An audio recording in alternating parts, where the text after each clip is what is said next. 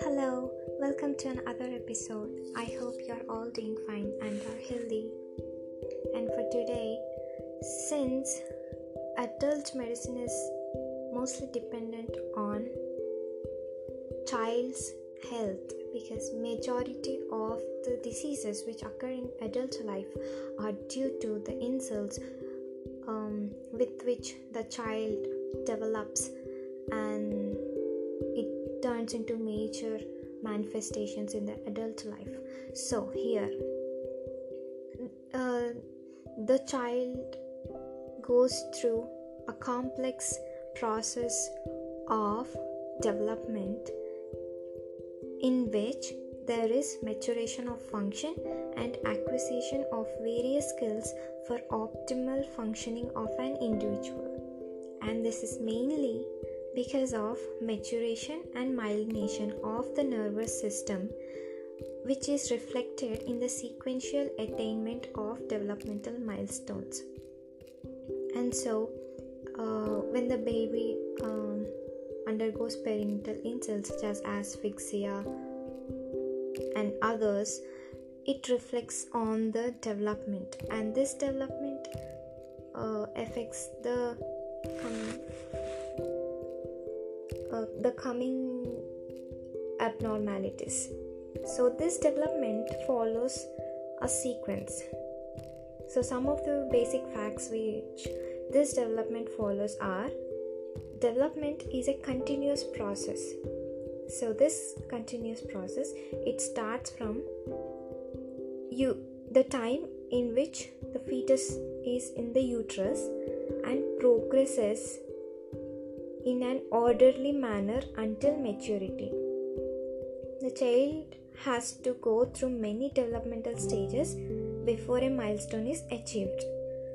So the first thing is development is a continuous process. The second one, development depends on the functional maturity of the nervous system. So here in development, for the various complex or special skills which the human acquire in the process, nervous system plays an important role. So maturity of the nervous system is essential for a child to learn a particular skill. Here we must emphasize that no amount of practice can make a child learn new skills in its absence. However, in absence of practice, the child may be unable to learn skills despite neural maturity. So, a skill is learned when there is nervous maturity. So, the second one is development depends on the functional maturity of the nervous system. The sequence of attainment of milestones is the same in all children, and it is universal, because many of the diseases may be particular to some areas or geographic region or races, but development, the sequence of attainment of milestone is same in all the children.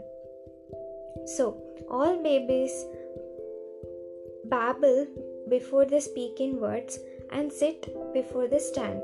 So this is universal. Variation may exist in time and manner of attainment, but the sequence is the same.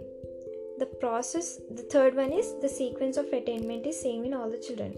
The fourth one is the process of development progresses in cephalocaudal direction.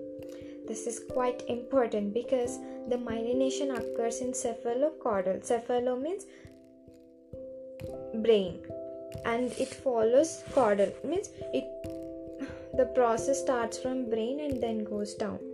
So head control precedes trunk control. It's very obvious because we are saying it is cephalocaudal, which precedes head control precedes trunk control, which precedes ability to use lower limbs. The control of limbs proceeds in a proximal to distal manner.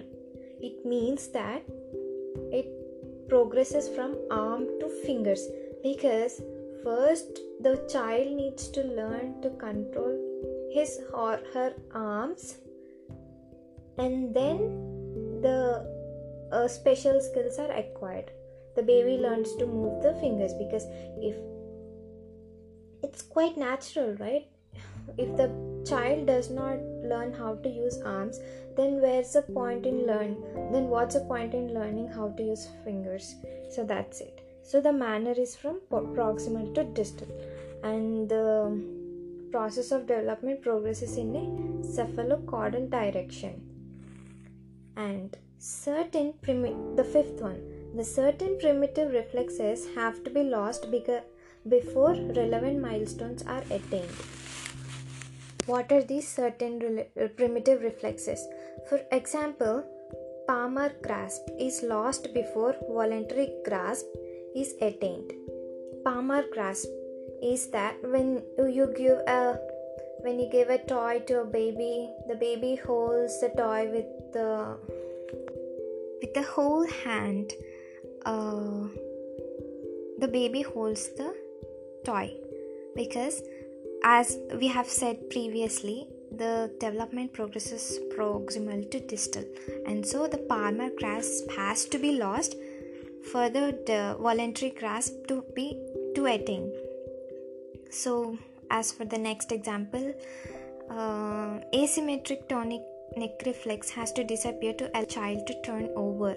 Asymmetric tonic neck reflex is a primitive reflex which helps in the baby to coordinate the eye, the arm, and the leg control. So this has to disappear in order for the child to turn over. Okay, it makes sense, because if the child continues to do asymmetric tonic neck reflex, where's the time when the baby learns to turn over? Because our leg and hands comes in between. So certain primitive reflexes have to be lost before attaining relevant milestones, and this is quite important, because in some acquired diseases, these primitive reflexes persist, which majorly or gravely affects the child's growth. Then the sixth one, the initial disorganized mass activity is gradually replaced by specific actions. In order to describe this milestone, we can take this as an example. When a child sees a bright toy, a child in the sense 3 to 4 month old child, when the baby sees a bright toy, the baby sequels loudly and excitedly, moves all limbs, whereas a 3 to 4 year old may just smile and ask for it, because there is neuronal maturity, and so the disorganized activity is replaced by specific actions appropriate for that stimulus and not exaggerated or not diminished, because there are, in general, medicine is always within normal limits. There is some pathology if it is more or less. That holds good even in development also. So the baby gross activity is replaced by specific actions. So it is not more or not less. So these are the rules of development. For revision, here's the thing. Development is a continuous process. Okay? Development depends on the functional maturity of the nervous system. The sequence of attainment of milestones is the same in all children. The process of development progresses in a cephalocaudal direction. Certain primitive reflexes have to be lost before relevant milestones are attained. The initial disorganized mass activity is gradually replaced by specific actions. And that's it for today's episode. Thank you for listening. Until next time, shine bright as you can. Bye.